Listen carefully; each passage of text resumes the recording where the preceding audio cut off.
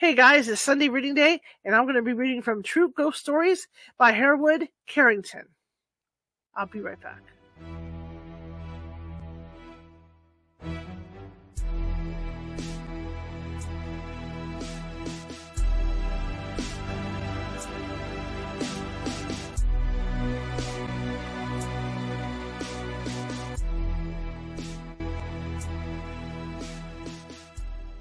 Grab your popcorn and snacks. Find a comfy spot, take a seat or lie down, and let me transport you to a place of fantasy, ghost stories, ancient legends, odd creatures, alien encounters, and other magical topics.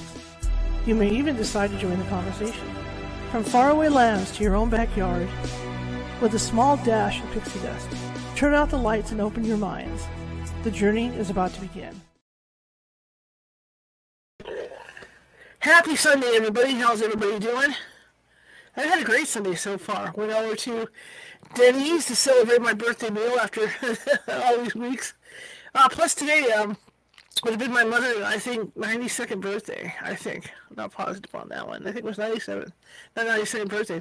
So it was kind of like a twofold thing. And then Marisa, one of my producers for the show here, and a member of my team, her birthday was the 13th of February. So we kind of, I don't want to say, hang on a second. Okay, I just want to get an adjustment on the sound.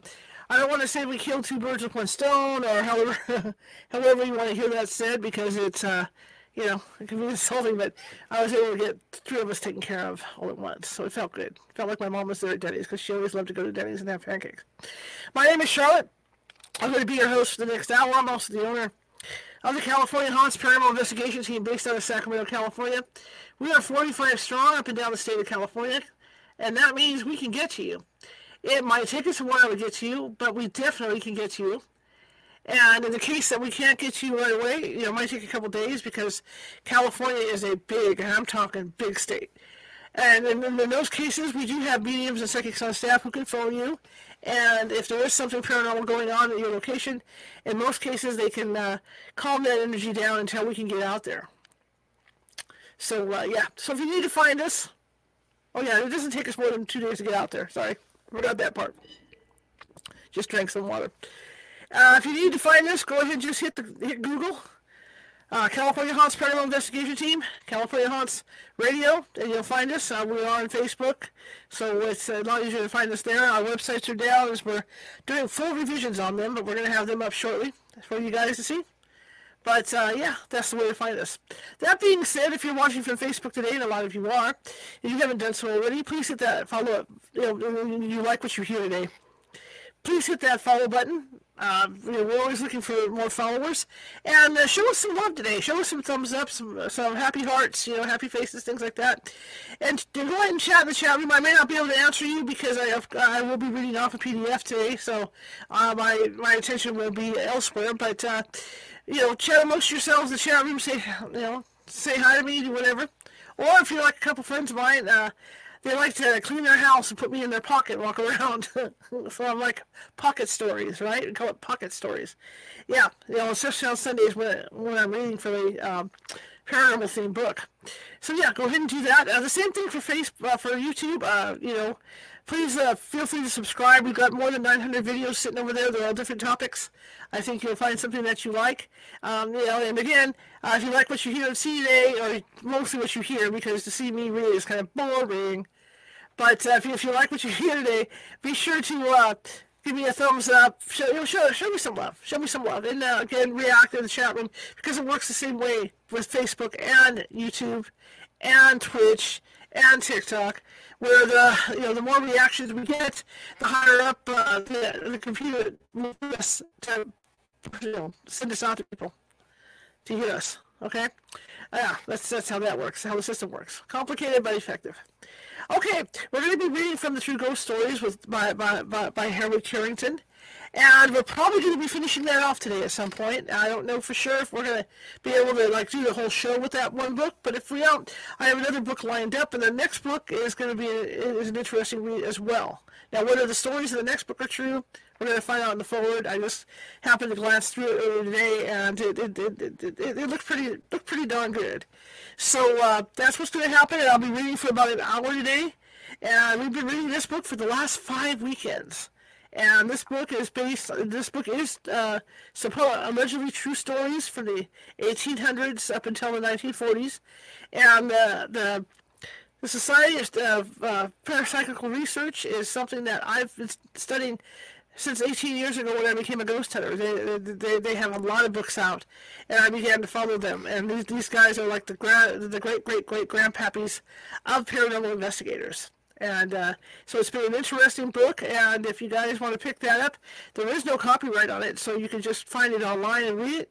That's why I'm reading these at it's called Project Gutenberg, and you can Google it. They have thousands of books. People have painstakingly taken some of these books and put them online manually, which is kind of cool. So yeah, there's thousands of books, thousands of topics. Anyway, without further ado, I'm going to go ahead and read for about an hour. And like I said, feel free to comment amongst yourselves in the chat room. I will check back periodically to make sure you guys can hear me, because you never know. Yeah, and so I'll get to reading, and away we go, okay? And again, if you like what you hear, maybe there's other people in the house, or maybe you're having dinner or whatever tonight. Maybe you're just winding down from the weekend.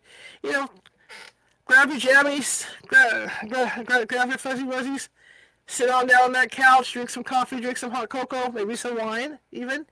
Dim those lights, and let's get to some ghost stories. And my creak is back in my chair, too, so it is what it is. Okay, we left off our heroes. And when we left off, let me get this down to where I can read it. There we go. Whoa, that was just jumped up on me. Don't be doing that. So I am reading off a text thing. So sometimes, because the way this is written, rewritten, I'm getting these big old paragraphs. So if I get kind of messed up and have to go back and then find my way, that's why. Okay, so the first one we're reading today by Hereward Carrington is A Face Slapped by a Ghost. And again, these are stories that the society had investigated and could not disprove. These aren't things like oh, maybe there's a ghost here. These are things that these guys the scientists and who are working with psychics and working with other types of professionals investigated and could not disprove. So here we go. Face slapped by a ghost. The following remarkable event occurred to a friend of mine, an elderly married lady, whom I've known for some time. She is now making her home in Brooklyn, but at the time of her gruesome experience was residing in England. It is some years since this occurred, but the incident, she assured me, lives just as vividly in her mind as though it happened yesterday. This is her story, just as she told it to me. I was staying with some friends in the country. They had an old rambling house with long, draughty halls and corridors all over it. As the house was already full of guests, I had to sleep in a large room at the end of a long passage, on the ground floor. The room in itself was comfortable enough, large and warm. Yet there was an atmosphere about that apartment which I did not quite like. In fact, the whole house made me feel creepy, for no reason that I can give. Bedtime came all too soon, and I took my candle and was shown my room. My hostess saw that I had everything I needed, and then, saying good night, went upstairs to bed. I had half undressed when I saw the door of my room gently and quietly opened, as though a stealthy hand were softly pressing it open. I gazed transfixed, until, when wide open, I could see that no one was, in reality, on the other side of the door.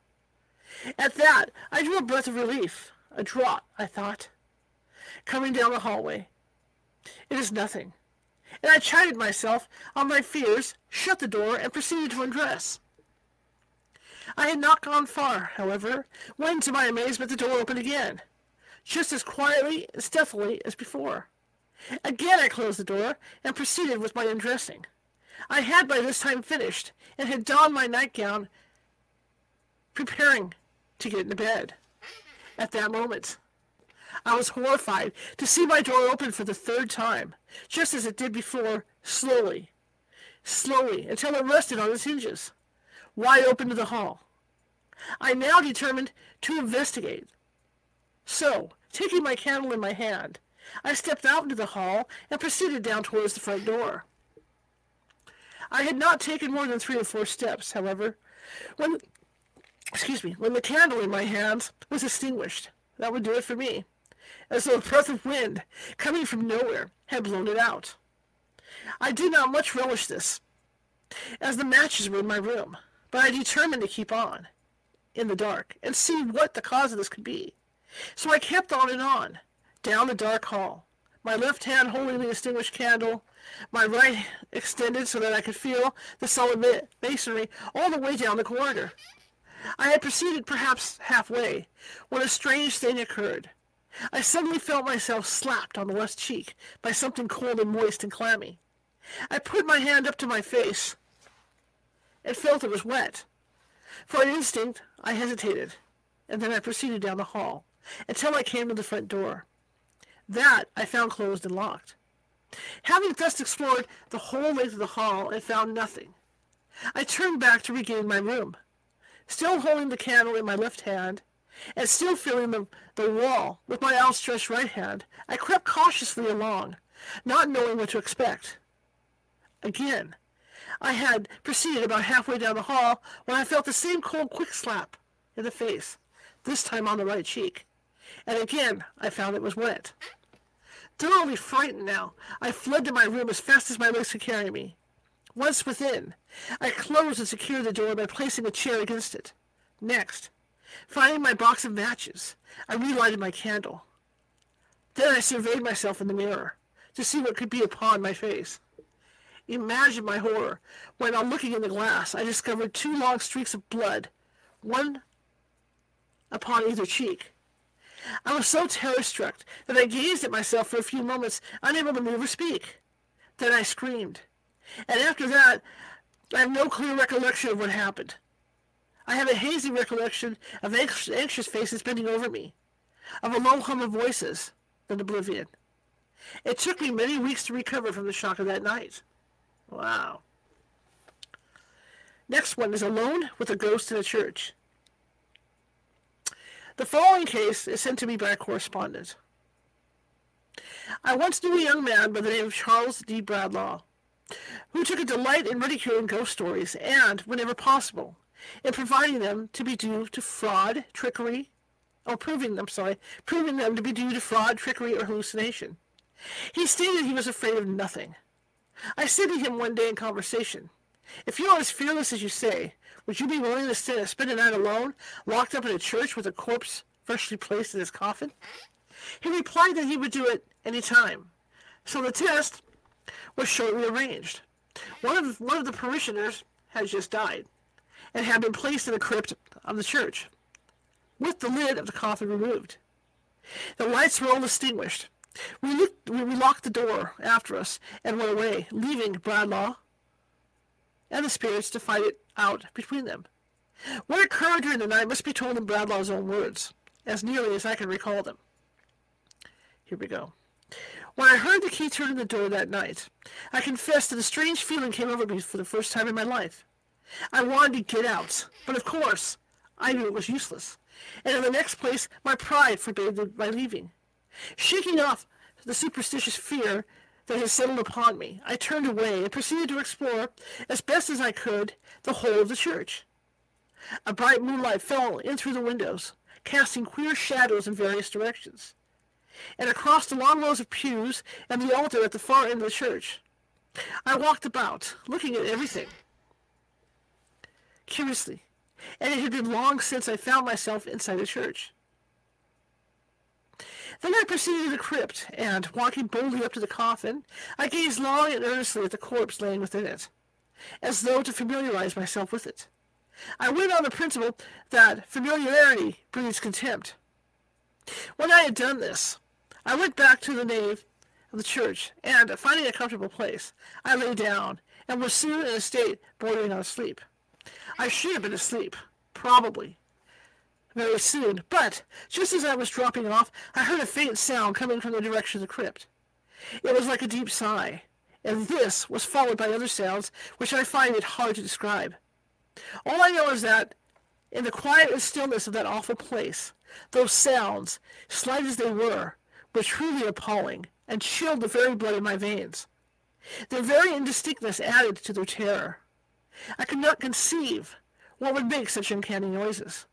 I sat up and strained my eyes in the darkness, trying to penetrate the gloom. Then I heard the first faint footsteps coming up the stairs from the crypt.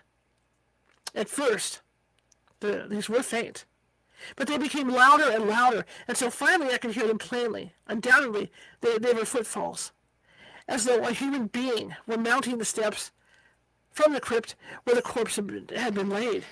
I rose from my seat, my hair standing on end, while queer, cold shivers ran up and down my back. I advanced 1 or 2 paces toward the door, hardly knowing what to expect. Then, as I looked, I saw step into the bright moonlight the corpse that a few minutes before I had seen lying in the coffin downstairs. Frantic with fear, I rushed at the corpse, still shrouded as it was in the white wrappings which torn and disheveled, still enveloped the body.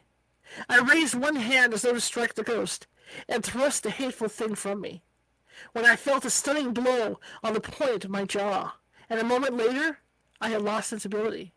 When I awoke, you were around me. You know the rest. To make a long story short, it turned out that the supposed corpse was not really dead at all, but in a sort of trance, and had been buried prematurely. He had revived in the night and was advancing into the church when he encountered Bradlaugh in the doorway. Thinking him a robber or an assassin, he had struck first, and, being a powerful man and a great boxer, he had knocked out Bradlaugh by a blow on the jaw. When we arrived in the morning, we found Bradlaugh senseless, and the corpse, now stripped of his grave clothes, bending over him, dashing cold water on his face. That's pretty good. I like that one. I gotta remember that one. A haunted house in France.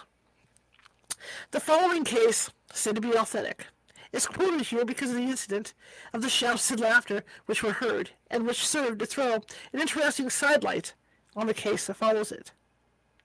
The Reverend F.G. Lee, in his book, Sights and Shadows, gives the following account sent to him of a haunted house in France.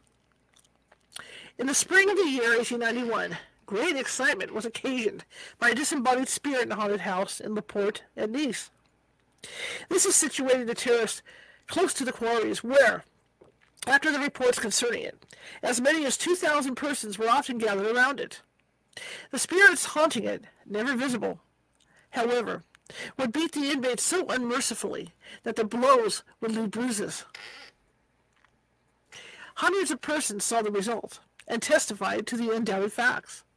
The local police, on being appealed to, and having heard the evidence of numerous eyewitnesses, and of those persons who were inconvenienced, formed a body of organized inquirers who, shrewd though in mundane matters, utterly failed to discover anything or anybody.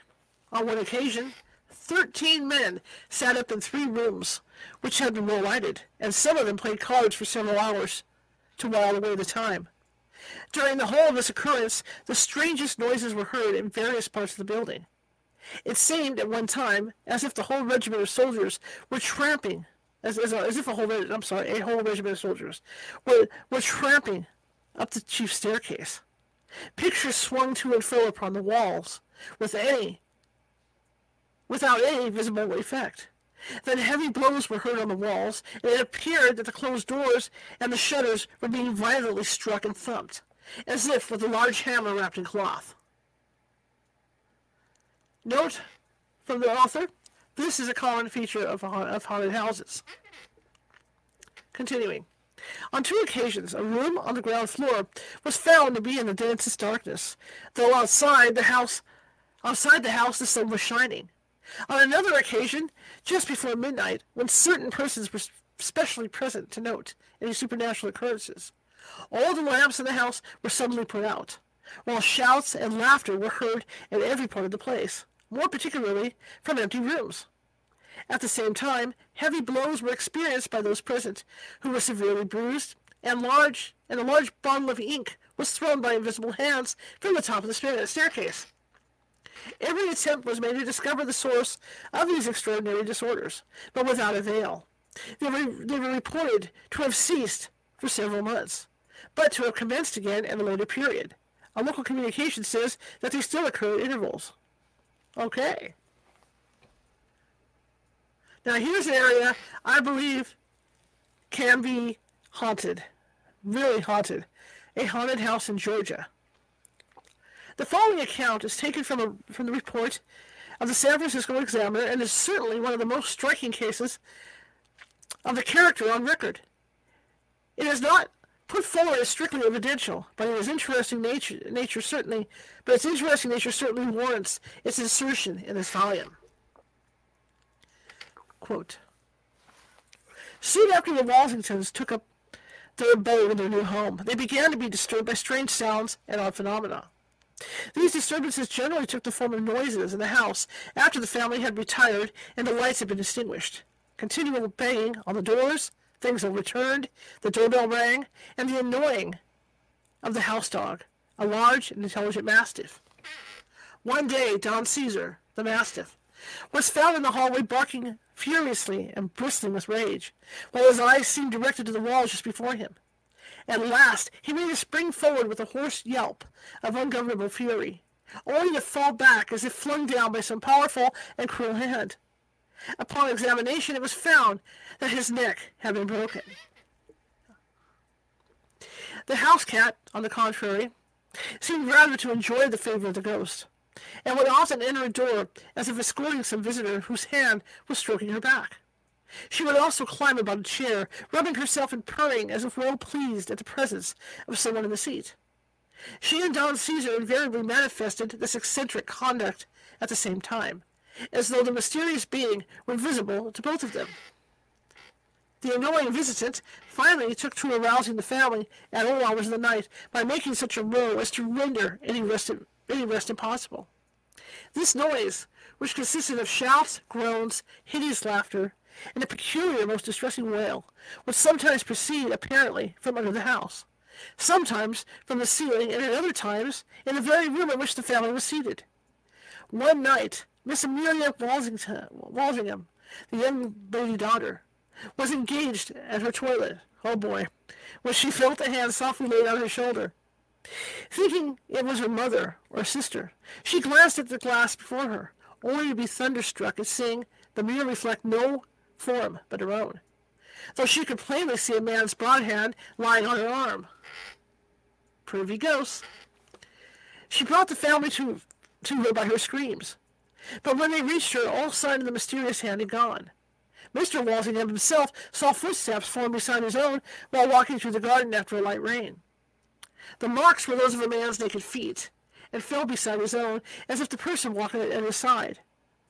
Matters grew so serious that the Walsinghams became frightened and talked of leaving the house, when an event took place which confirmed them in this determination. The family was seated at the supper table with several guests who were spending the evening when a loud groan was heard in the room overhead. This was, however, nothing unusual, and very little notice was taken of it until one of the visitors pointed out a stain of what seemed like blood on the white tablecloth, and it was seen that some liquid was slowly dripping on the table from the ceiling overhead. This liquid was so much like freshly shed blood that it horrified those who watched its slow dripping. Mr. Walsingham, with several of his guests, ran hastily upstairs and into the room directly over the one in which the blood was dripping. A carpet covered the floor, and nothing appeared to explain the source of ghastly rain. But, anxious to satisfy themselves thoroughly, the carpet was immediately ripped up, and the boarding found to be perfectly dry, and even covered with a thin layer of dust. And all the while the floor was being examined, the persons below could swear the blood never ceased to drop. A stain the size of a dinner plate was formed before the drops ceased to fall. This stain was examined the next day under the microscope and was pronounced by competent chemists to be human blood. The Walsinghams left the house next day. Since then, the place has been apparently given over to spooks and evil spirits, which make the night hideous with the noise of revel, shouts, and furious yells.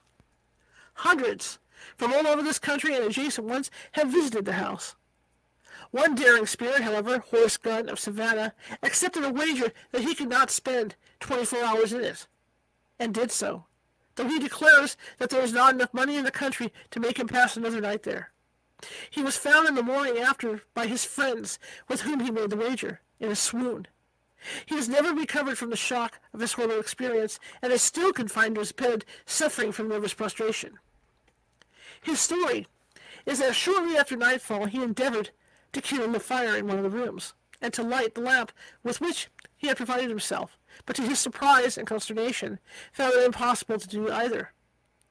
An icy breath, which seemed to proceed from some invisible person at his side, extinguished each match as he lighted it. At this peculiarly terrifying turn of affairs, Mr. Gunn would have left the house and forfeited the amount of his wager, a considerable one, but he was restrained by the fear of ridicule. He steadied himself in the dark with what calmness he could and waited out the developments. For some time nothing occurred, and the young man was half dozing when, after an hour or two, he was brought to his feet by a sudden yell of pain or rage that seemed to come from under the house. This appeared to be the signal for an outbreak of hideous noises all over the house. The sound of running feet could be heard scurrying up and down the stairs, hastening from one room to another, as if one person fled from the pursuit of a second. This kept up for nearly an hour, but at last ceased altogether, and for some time Mr. Gunn sat in darkness and quiet, and had about concluded that the performance was over for the night. At last, however, his attention was attracted by a white spot that gradually appeared on the opposite wall. The spot continued to brighten until it seemed to be a disk of white fire. When the horrified spectator saw that the light emanated from and surrounded a human head, which, without a body or any visible means of support, was moving slowly along the wall, about the height of a man from the floor. This ghastly head appeared to be that of an aged person, though whether male or female it was difficult to determine. The hair was long and gray, and matted together with dark clots of blood, which also issued from a deep, jagged wound in one temple. The cheeks were fallen in, and the whole face indicated suffering and unspeakable misery. The eyes were wide open and gleamed with an unearthly fire, while the glassy eyes seemed to follow the terror-stricken Gunn, who was too thoroughly paralyzed by what he saw to move or cry out. Finally, the head disappeared, and the room was once more left in darkness. But the young man could hear what seemed to be half a dozen persons moving about him, while the whole house shook as if rocked by some violent earthquake. The groaning and the wailing that broke forth from every direction was something terrific, and an unearthly rattle and banging as of china or tin pans being flung to the ground floor from the upper story added to the deafening noise. Gunn at last roused himself sufficiently to try and leave the haunted house. Feeling his way along the wall in order to avoid the beings, whatever they were, that filled the room, the young man had nearly succeeded in reaching the door when he found himself seized by the ankle and was violently thrown to the floor. He was grasped by icy hands, which sought to grip him about the throat. He struggled with his unseen foe, but was soon overpowered and choked into insensibility. When found by his friends, his throat was black with the marks of long, thin fingers, armed with cruel, curved nails. The only explanation which can be found for these mysterious manifestations is that about 3 months before, a number of bones were discovered on the Walsingham place, which some declared even then to be those of a human being. Mr. Walsingham pronounced them, however, to be an animal's, and they were hastily thrown into an adjacent lime kiln. That'll teach him. It is supposed to be the outraged spirit of a person to whom they belonged in life, which is now creating the consternation. That'll teach you. Shaken by a Ghost. The following narrative is vouched for by Mrs. H.S. Iredell of Tunbridge Wells, England, a relative of the Reverend Dr. Lee, who gives the case in his Sights and Shadows. Let me check and see what you guys are up to over on StreamYard, making sure we're still broadcasting. Hello, Pamela. I guess I'm not in your pocket today. Pamela is the one that carries me in her pocket. Okay. The haunted house in question is near Wandsworth Common. The late occupants of it were a man, his wife, and their child. They had to leave it, for they could get no rest in it at night for the fearful noises which went on incessantly, like sounds as if a sledgehammer wrapped in flannel struck against the walls. The sister-in-law of the late occupants, who told me of it, had spent days at the house, so I heard all the story firsthand. One night, she likewise felt as if someone had taken her by the shoulders, and she was being roughly shaken from side to side. Her husband, who was with her at the time, saw her and saw that she was being shaken by an invisible power, stretched out his hands to take hold of her, but he felt right up his arms to his shoulder, a shock, as if it were electricity, which made him instantly draw back and cry out. Nothing was ever seen, but in a special sleeping room which seemed to be haunted, the clothes used to be pulled off the bed at night and thrown on the floor, and then they used to raise or rear themselves up again on the bed. Yikes! Since the above is written, it is reported that no less than 5 families have respectively occupied this house as tenants, who one and all have left it as soon as possible. It is now said to be permanently unattended. I can see why. This next case is given because of the incident of the electric shock. Well, this case, I'm sorry, the one above.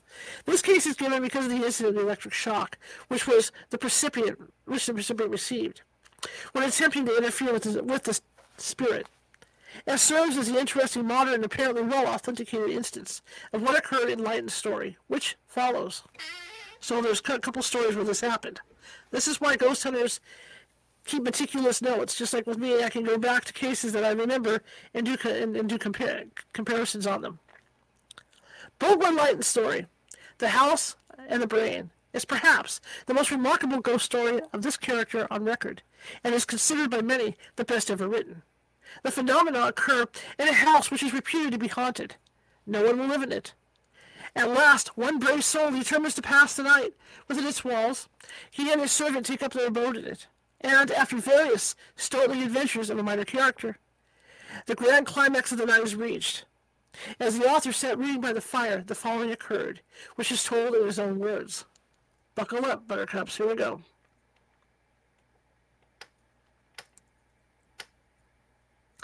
I now became aware that something interposed between the page and the light. The page was overshadowed. I looked up, and I saw what I shall find it very difficult, perhaps impossible, to describe. It was a darkness, shaping itself forth from the air in very undefined outline. I cannot say it was a human form, and yet it had more resemblance to a human form, or rather shadow, than to anything else.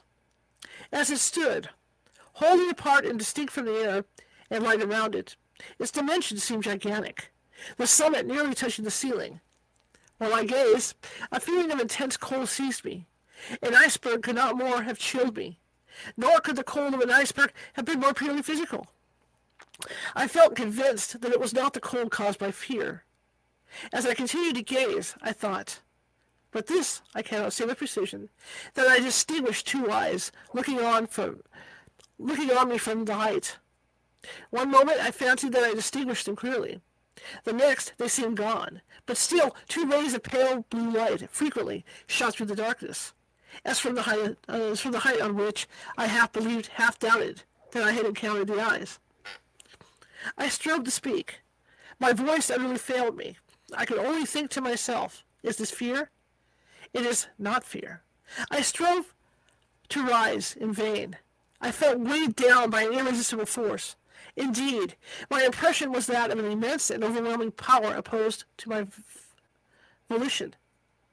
That sense of utter inadequacy to cope with a force beyond bounds, which one may feel physically in a storm at sea, in a conflagration, or when confronting some typical wild beast, or rather, perhaps, the shark in the ocean.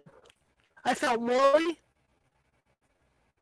opposed to my will was another will, as far superior to its strength as storm, fire, and shark are superior in material force to the force of man. And now, as this impression grew on me, now came at last horror of a degree that no words can convey. Still I retained pride, if not courage. And in my own mind I said, this is horror, but it is not fear. Unless I fear, I cannot be harmed. My reason rejects this thing. It is an illusion. I do not fear. With a violent effort, I succeeded at last in stretching out my hand towards the weapon on the table. As I did so, on the arm and shoulder, I received a strange shock, and my arm fell to my side powerless. And now, to add to my horror, the light began slowly to wane from the candles. They were not, as it were, extinguished, but their flames seemed very gradually withdrawn. It was the same with the fire. The light was extinguished from the fuel. In a few minutes, the room was in utter darkness. The dread that came over me, to be thus in the dark with that thing, whose power was so intensely felt, brought on a reaction of nerve. In fact, terror had reached that climax, that either my senses must have deserted me, or I must have burst through the spell. I did burst through it. I found voice, though the voice was a shriek. I remember that I brought forth with words like these: I do not fear, my soul does not fear. Excuse me a second. And at the same time, I felt the strength through eyes. Still, in that profound gloom, I rushed to one of the windows, tore aside the curtain, flung open the shutters. My first thought was light. And when I saw the moon high, clear and calm, I felt a joy that almost compensated me for my previous terror. There was the moon. There was the light from the gas lamps in the deserted, slumberous street. I turned to look back into the room. The moon penetrated his shadow very palely and partially, but still there was light. The dark thing, whatever it might be, was gone, except that I could yet see a dim shadow, which seemed the shadow of that shade against the opposite wall. My eye now rested on the table, and from under the table, which was without cloth or cover, an old mahogany round table, there rose a hand, visible as far as the wrist. It was a hand seemingly as much as of flesh and blood as my own, but the hand of an aged person, lean, wrinkled, small too, a woman's hand. That hand very softly closed on the two litters that lay on the table. Hand and litters both vanished. Then there came the same 3 loud and measured knocks I had heard on the bed before this extraordinary drama commenced. As these sounds slowly ceased, I felt the whole room vibrate sensibly. And at the far end, and there rose from the floor sparks of globules,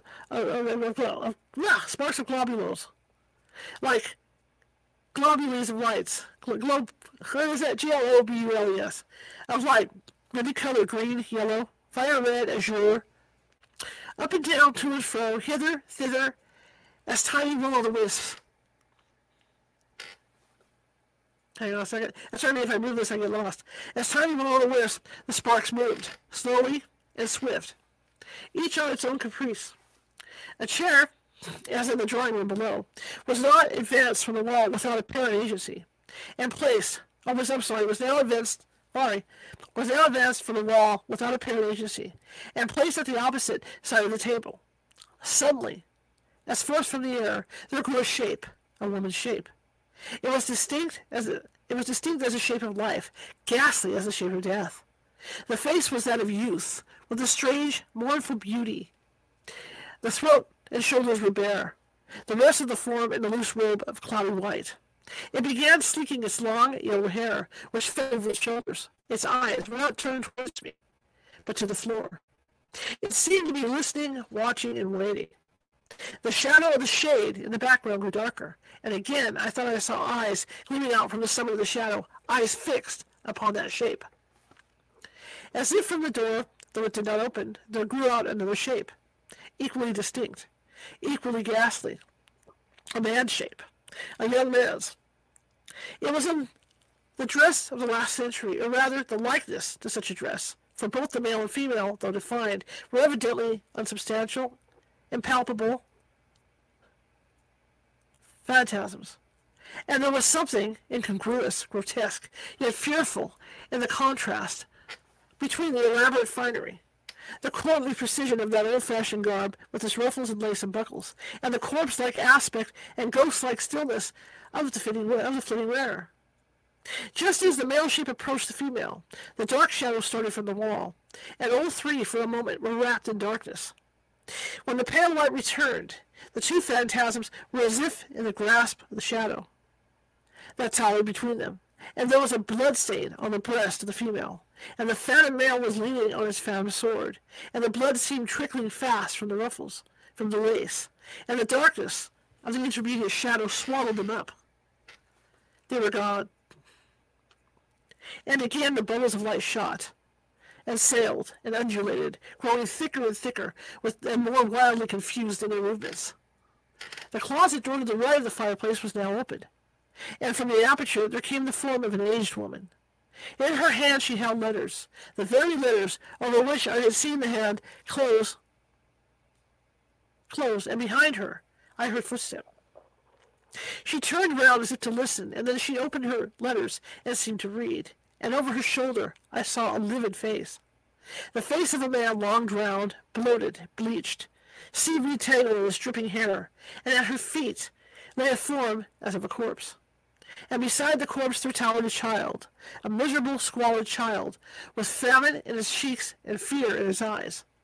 And as I looked in the old woman's face, the wrinkles and lines vanished, and it became the face of youth, hard-eyed, stony, but still youth, and the shadow darted forth and darkened over these phantoms as they had darkened over the last.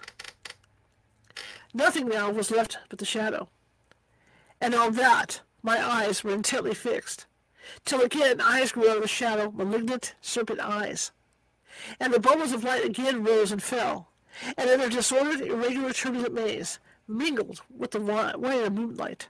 And now, from these I'm going to say orbs, okay? Globulus, okay?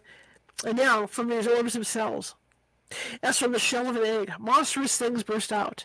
The air grew filled with them, larvae to bloodless. Larvae so bloodless and so hideous that I can't in no way describe them except to remind the reader of the swarming life which the solar microscope brings before the eyes in a drop of water, things transparent, supple, agile, chasing each other, devouring each other, forms like naught ever beheld by the naked eye. As the shapes were without symmetry, so their movements were without order. In their very vagrancies there was no sport. They came round me and round, thicker and faster and swifter, swarming over my head, crawling over my right arm, which was outstretched in involuntary command against all evil things. Sometimes I felt myself touched, but not by them. Invisible hands touched me. Once I felt the clutch of cold, soft fingers at my throat. I was still equally conscious that if I gave way to fear, I should be in bodily peril, and I concentrated all my faculties in the single focus of resisting, stubborn will.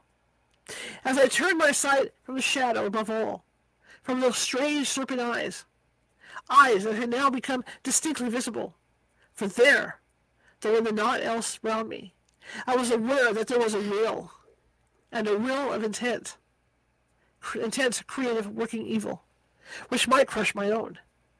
The pale atmosphere in the room began to redden, as if in the air of some near conflagration. The larvae grew lurid as things that live on fire. Again the room vibrated, when I heard 3 measured knocks, and again all things were swallowed up in the darkness of the dark shadow, as if out of the darkness all had come, into that darkness all returned. As the glow receded, the shadow was completely gone. Slowly, as it had been withdrawn, the flame grew again in the candles on the table, again into the fuel in the grate. The room came once more calmly, healthfully into sight. Nothing more chanced for the rest of the night. Nor, indeed, had I long to wait before the dawn broke. That was a good one. So we have some appendix to read here. So we're going to finish it off with the appendix and the author's note, and then we'll be switching to the other book. So appendix A. Let me grab some Grogu juice real quick here. No furnace on, okay? Oh, that felt good. Okay, appendix A. Historical ghosts. Royalty and well-known personages have seen ghosts in all the ages of the world's history. Certainly they are not exempt from the common right of humanity, so far as ghostly visitations are concerned. Mr. Steed has compiled a number of notable cases of this character, of which the following are probably the most noteworthy. So here we go. Royal. Henry VIII of France told d'Aubigne that, in the presence of himself, the Archbishop of Lyons, and 3 ladies of the court, The Queen, Margaret of Valois, saw the apparition of a certain cardinal afterwards, found him have died at the moment. I think it's Henry IV. We're just going to go with that. Henry IV. Sorry about that. I don't read Roman numerals well. Abel, the fratricide, king of Denmark, still haunts the woods of Poole near the city of Sleswig. Valdemar IV haunts Hereward near Elsinore. Charles XI of Sweden, accompanied by his chamberlain and state physician, witnessed the trial of the assassin of Octavius III, which occurred nearly a century later. James IV of Scotland, let me get this going. Come on, stop it right there. For some reason, okay. James IV of Scotland was warned by an apparition against his intended expedition to England. He, however, proceeded and fell at Flodden Field. Charles I, like that one I could read, of England, was also warned by an apparition, but paying no heed, was disastrously defeated at Naseby.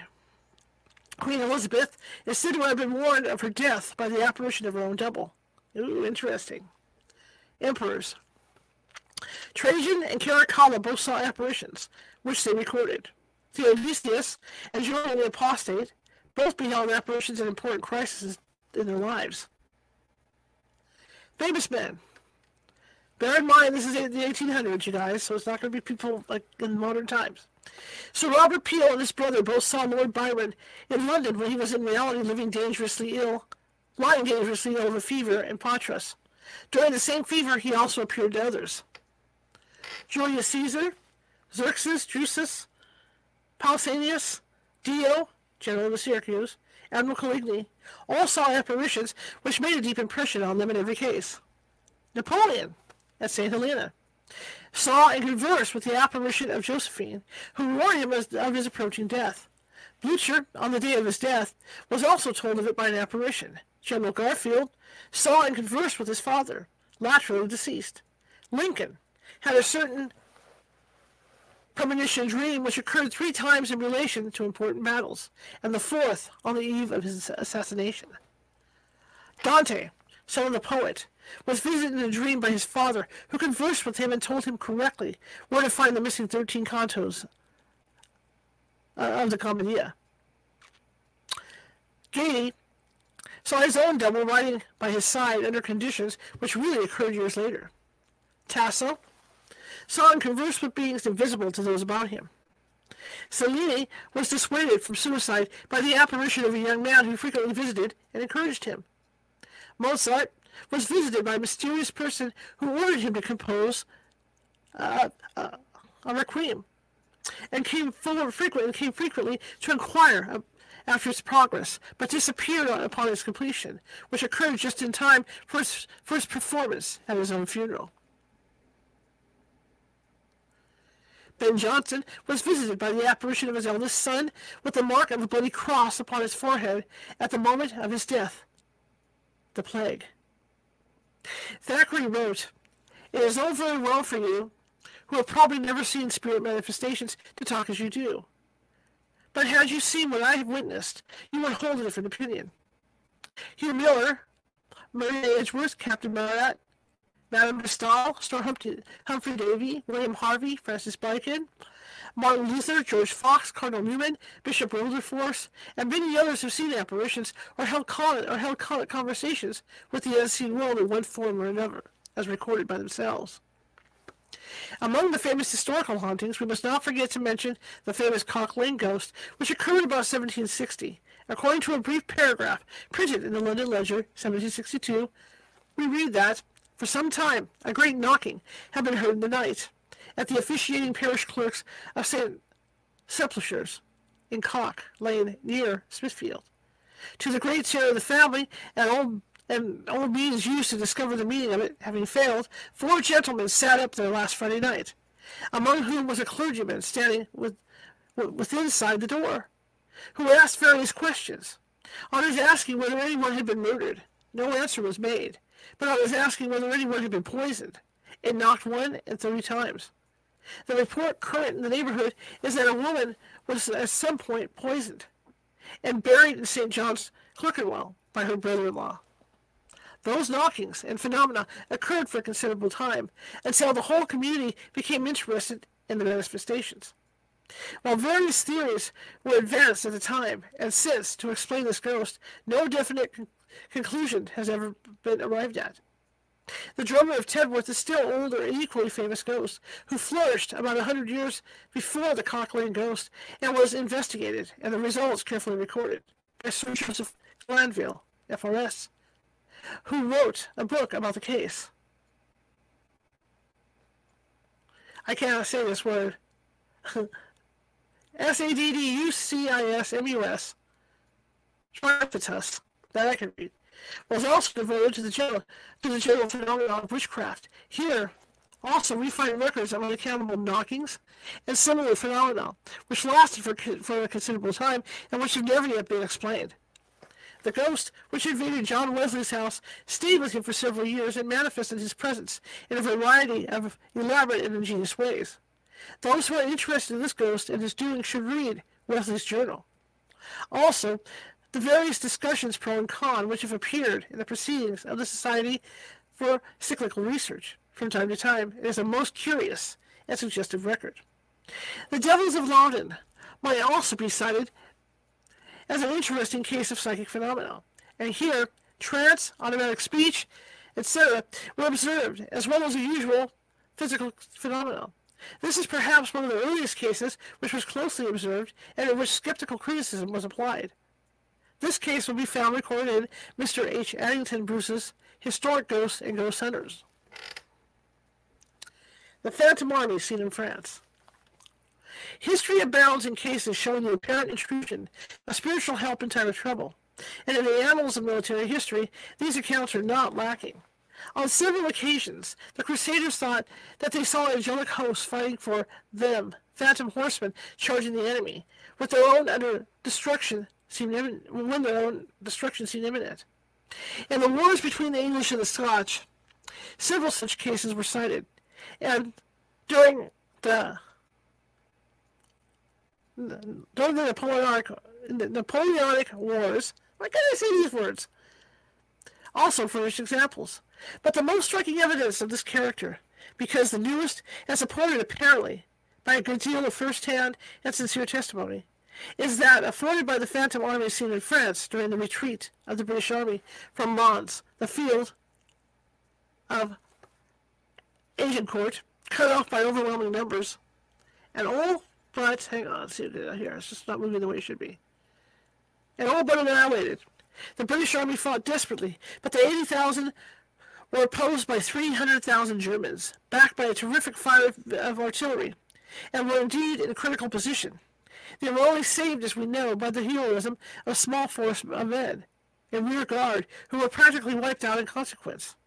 At the most critical moment came what appeared to be an angelic assistance. The tide of the battle seemed to be stemmed by supernatural means. In a letter written by a soldier who actually witnessed these startling events, quoted by the honorary Mrs. St. John Mildmay, North American Review, August 1915, the following graphic account is given. Our soldier writes, "The men joked at the shells and found many funny names for them, and had bets about them, and greeted them with music hall songs, as they screamed in this terrifying cannonfall. The climax seemed to have been reached, but a 7 times heated hell of the army's onslaught fell upon them, rending brother from brother. At the very moment, they saw from their trenches a tremendous host moving against their lines. 500 of the 1,000 who had been detailed to fight the rear guard action remained, and, as far as they could see, the German infantry was pressing on against them, column by column, a great world of men, 10,000 of them, as it appeared afterwards. There was no hope at all. Some of them shook hands. One man improvised a new version of the battle song, Tipperary, ending, and we shan't go there. And all went on fighting and firing steadily. The enemy dropped line after line, while the few machine guns did their best. Everyone knew it was of no use. The dead gray bodies lay in companies and battalions, but others came on, swarming and advancing from beyond and beyond. World without end, amen, said one of the British soldiers, with some irreverence, as he took aim and fired.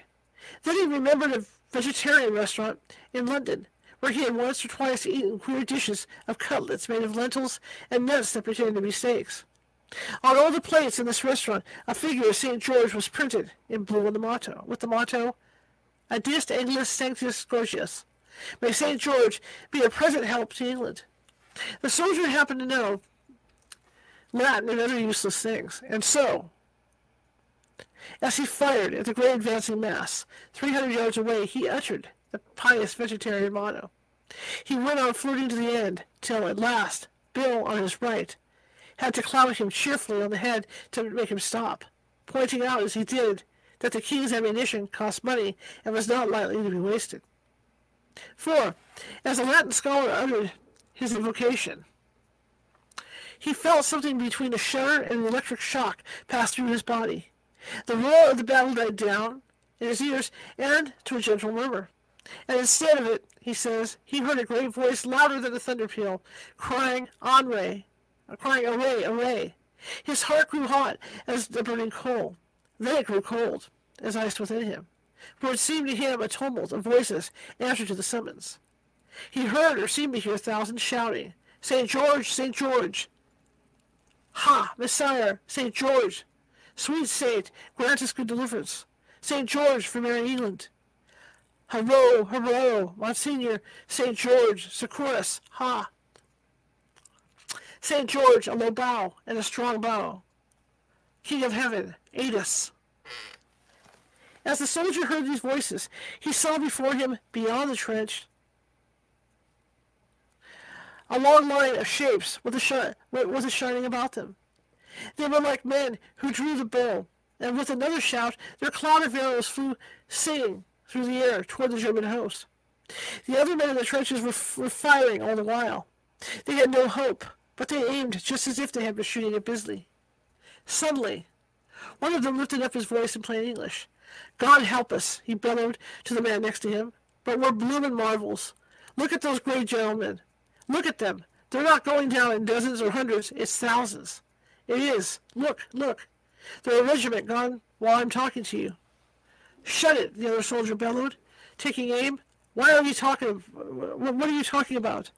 But he gulped with astonishment even as he spoke, for indeed the great men were falling by the thousands. The English could hear the guttural scream of the revolvers as they shot, and line after line crashed to the earth. All the while the Latin red soldier heard the cry, "Hurrah! Hurrah! Monsignor! Dear Saint! Quick to our aid! St. George, help us!"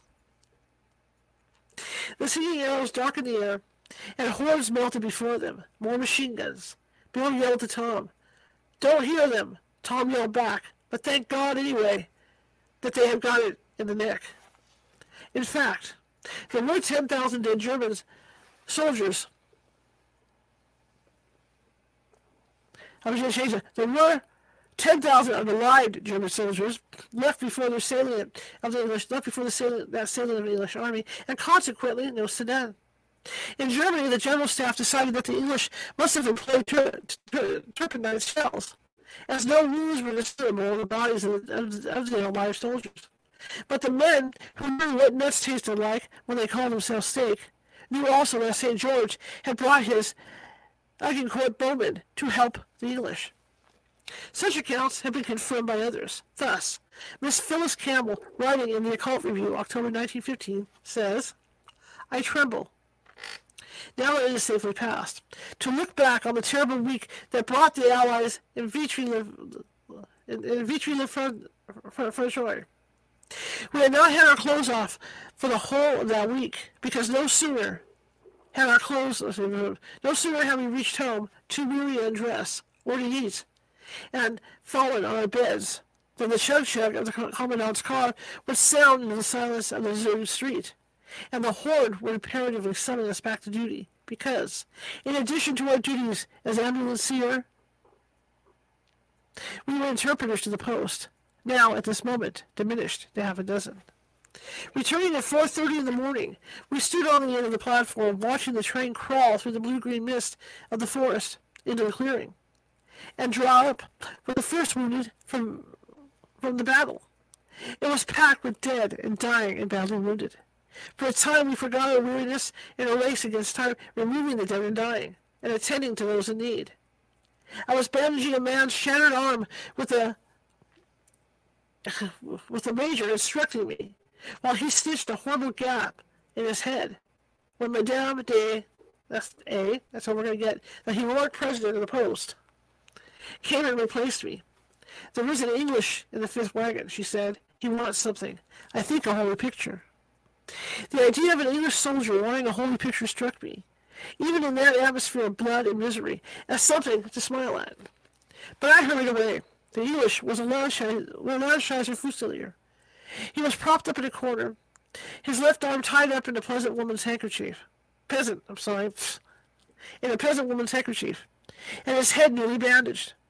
He should have been in a state of collapse from loss of blood, for his tattered uniform was soaked and caked in blood, but his face paper white, under the dirt of conflict. Okay. He looked at me with bright, courageous eyes and asked for a picture, or a medal, he didn't care which, of St. George. I asked him if he was a Catholic. No, he was a Methodist, and wanted a picture or a medal of St. George, because he had seen him on a white horse, leading the British during the battle, when the Allies turned. There was an FRA man, ruling the leg, sitting beside him on the floor. He saw my look of amazement, and hastened in. It's true, sister, he said. We all saw it. First there was a sort of yellow mist, sort of risen before the Germans, as they came on the top of the hill. Came on like a solid wall. They did. Springing out of the earth, just solid, no into them. I just give up. No use fighting a whole German race, thinks I. It's all up with us. The next minute comes this funny cloud of light. And when it clears off, there's a tall man with yellow hair and golden armor, on a white horse, holding up his sword, and his mouth open as if he were saying, "Come on, boys, I'll put the kibosh on the devils." Sort of, this is my picnic expression. Then, before you could say knife, the Germans had turned, and we were after them, fighting like 90. Where was this? I asked, but neither of them could tell. They had marched, fighting a rearguard action. From Mons till St. George had appeared through the haze of light and turned the enemy. They both knew it was St. George. Hadn't they seen him with the sword on every quid that they'd ever seen? The Frenchies had seen him too and asked them, but they too said it was St. Michael. Much additional testimony of a like nature might be given, as has been collected by students of cyclical research. If the spiritual world ever intervenes in matters mundane, it assuredly did so on this occasion, and it could hardly have chosen a more opportune time. Could inspiring thoughts of the dead and dying, and those still living and fighting for their country, have drawn St. George earth to aid in again redeeming his country from a foreign foe? Could a simple hallucination have been so widespread and so prevalent? Or might there have been some spiritual energy behind the visions thus seen, stimulating them and inspiring and encouraging the stricken soldiers? We cannot say. We only know what the soldiers themselves say, and we also know the undoubted effects upon the enemy, for on both occasions were the Germans repulsed with terrible slaughter. Perhaps the vision of St. George led our soldiers into closer touch and rapport with the consciousness of some high intelligence, or the veil was rent, separating the two worlds. Or so often appears to be the case, in apparitions and visions of this character.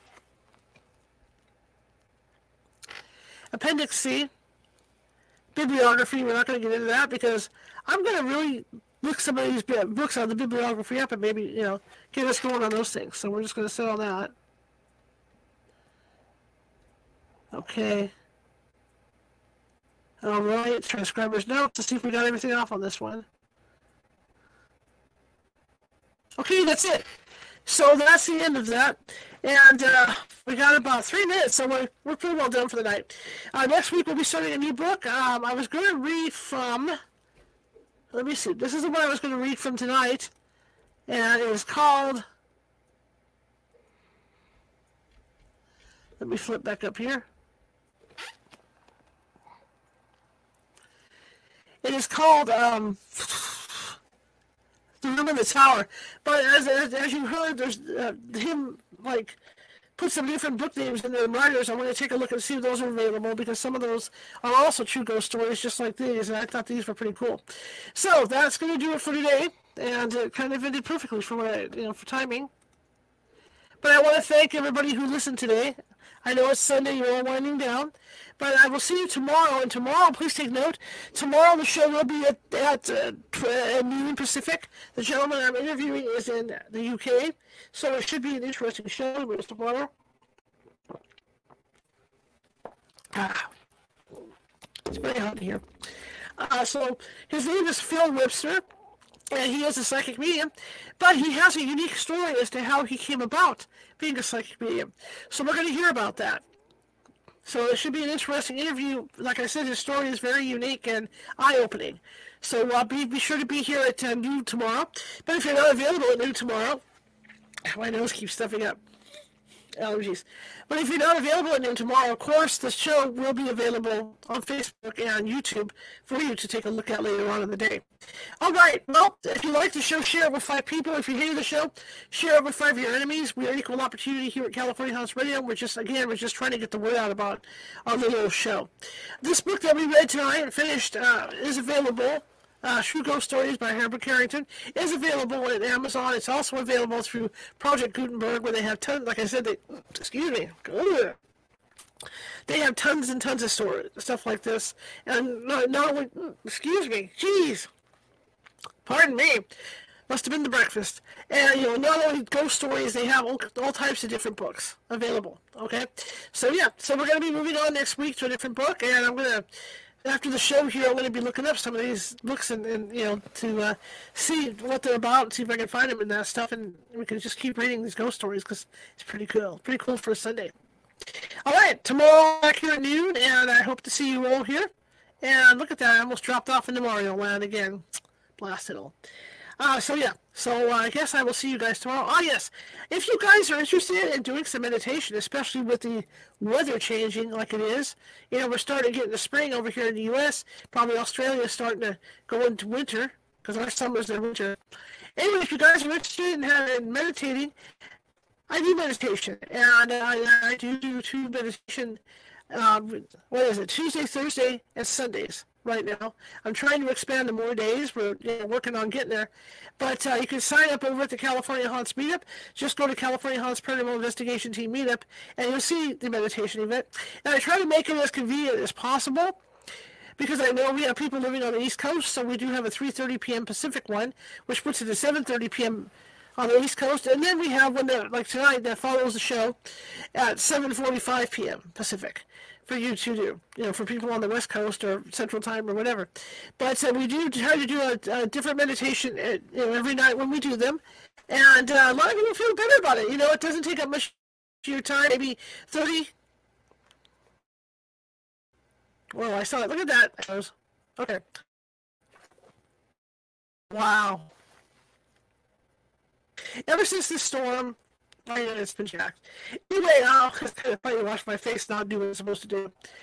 Anyway, so they don't take more than, it's no longer than 30 minutes to 45 minutes for an evening to do these meditations. But I cover everything from stress relief to health and all that stuff, into abundance. We can always use more money, right? So there's abundance meditations in there. There's seasonal meditations in there. So if it's something you might be interested in, come on over again to the California Haunts Paranormal Investigation Team Meetup and sign up, either for the 3:30 p.m. Pacific or the 7:45. All right, well, I'll see you guys tomorrow, 12 p.m. Pacific. Get my time straight, right? But I'll see you guys tomorrow. Thank you for coming. And again, if you liked and heard what you saw, share it with friends of yours or whatever. Be sure to hit that subscribe button on YouTube. Hit that follow button on Facebook, and hit that like button over and that subscribe button over at Twitch. If you do that for me. All right, guys. I'll see you tomorrow. Have a great rest of your weekend and enjoy.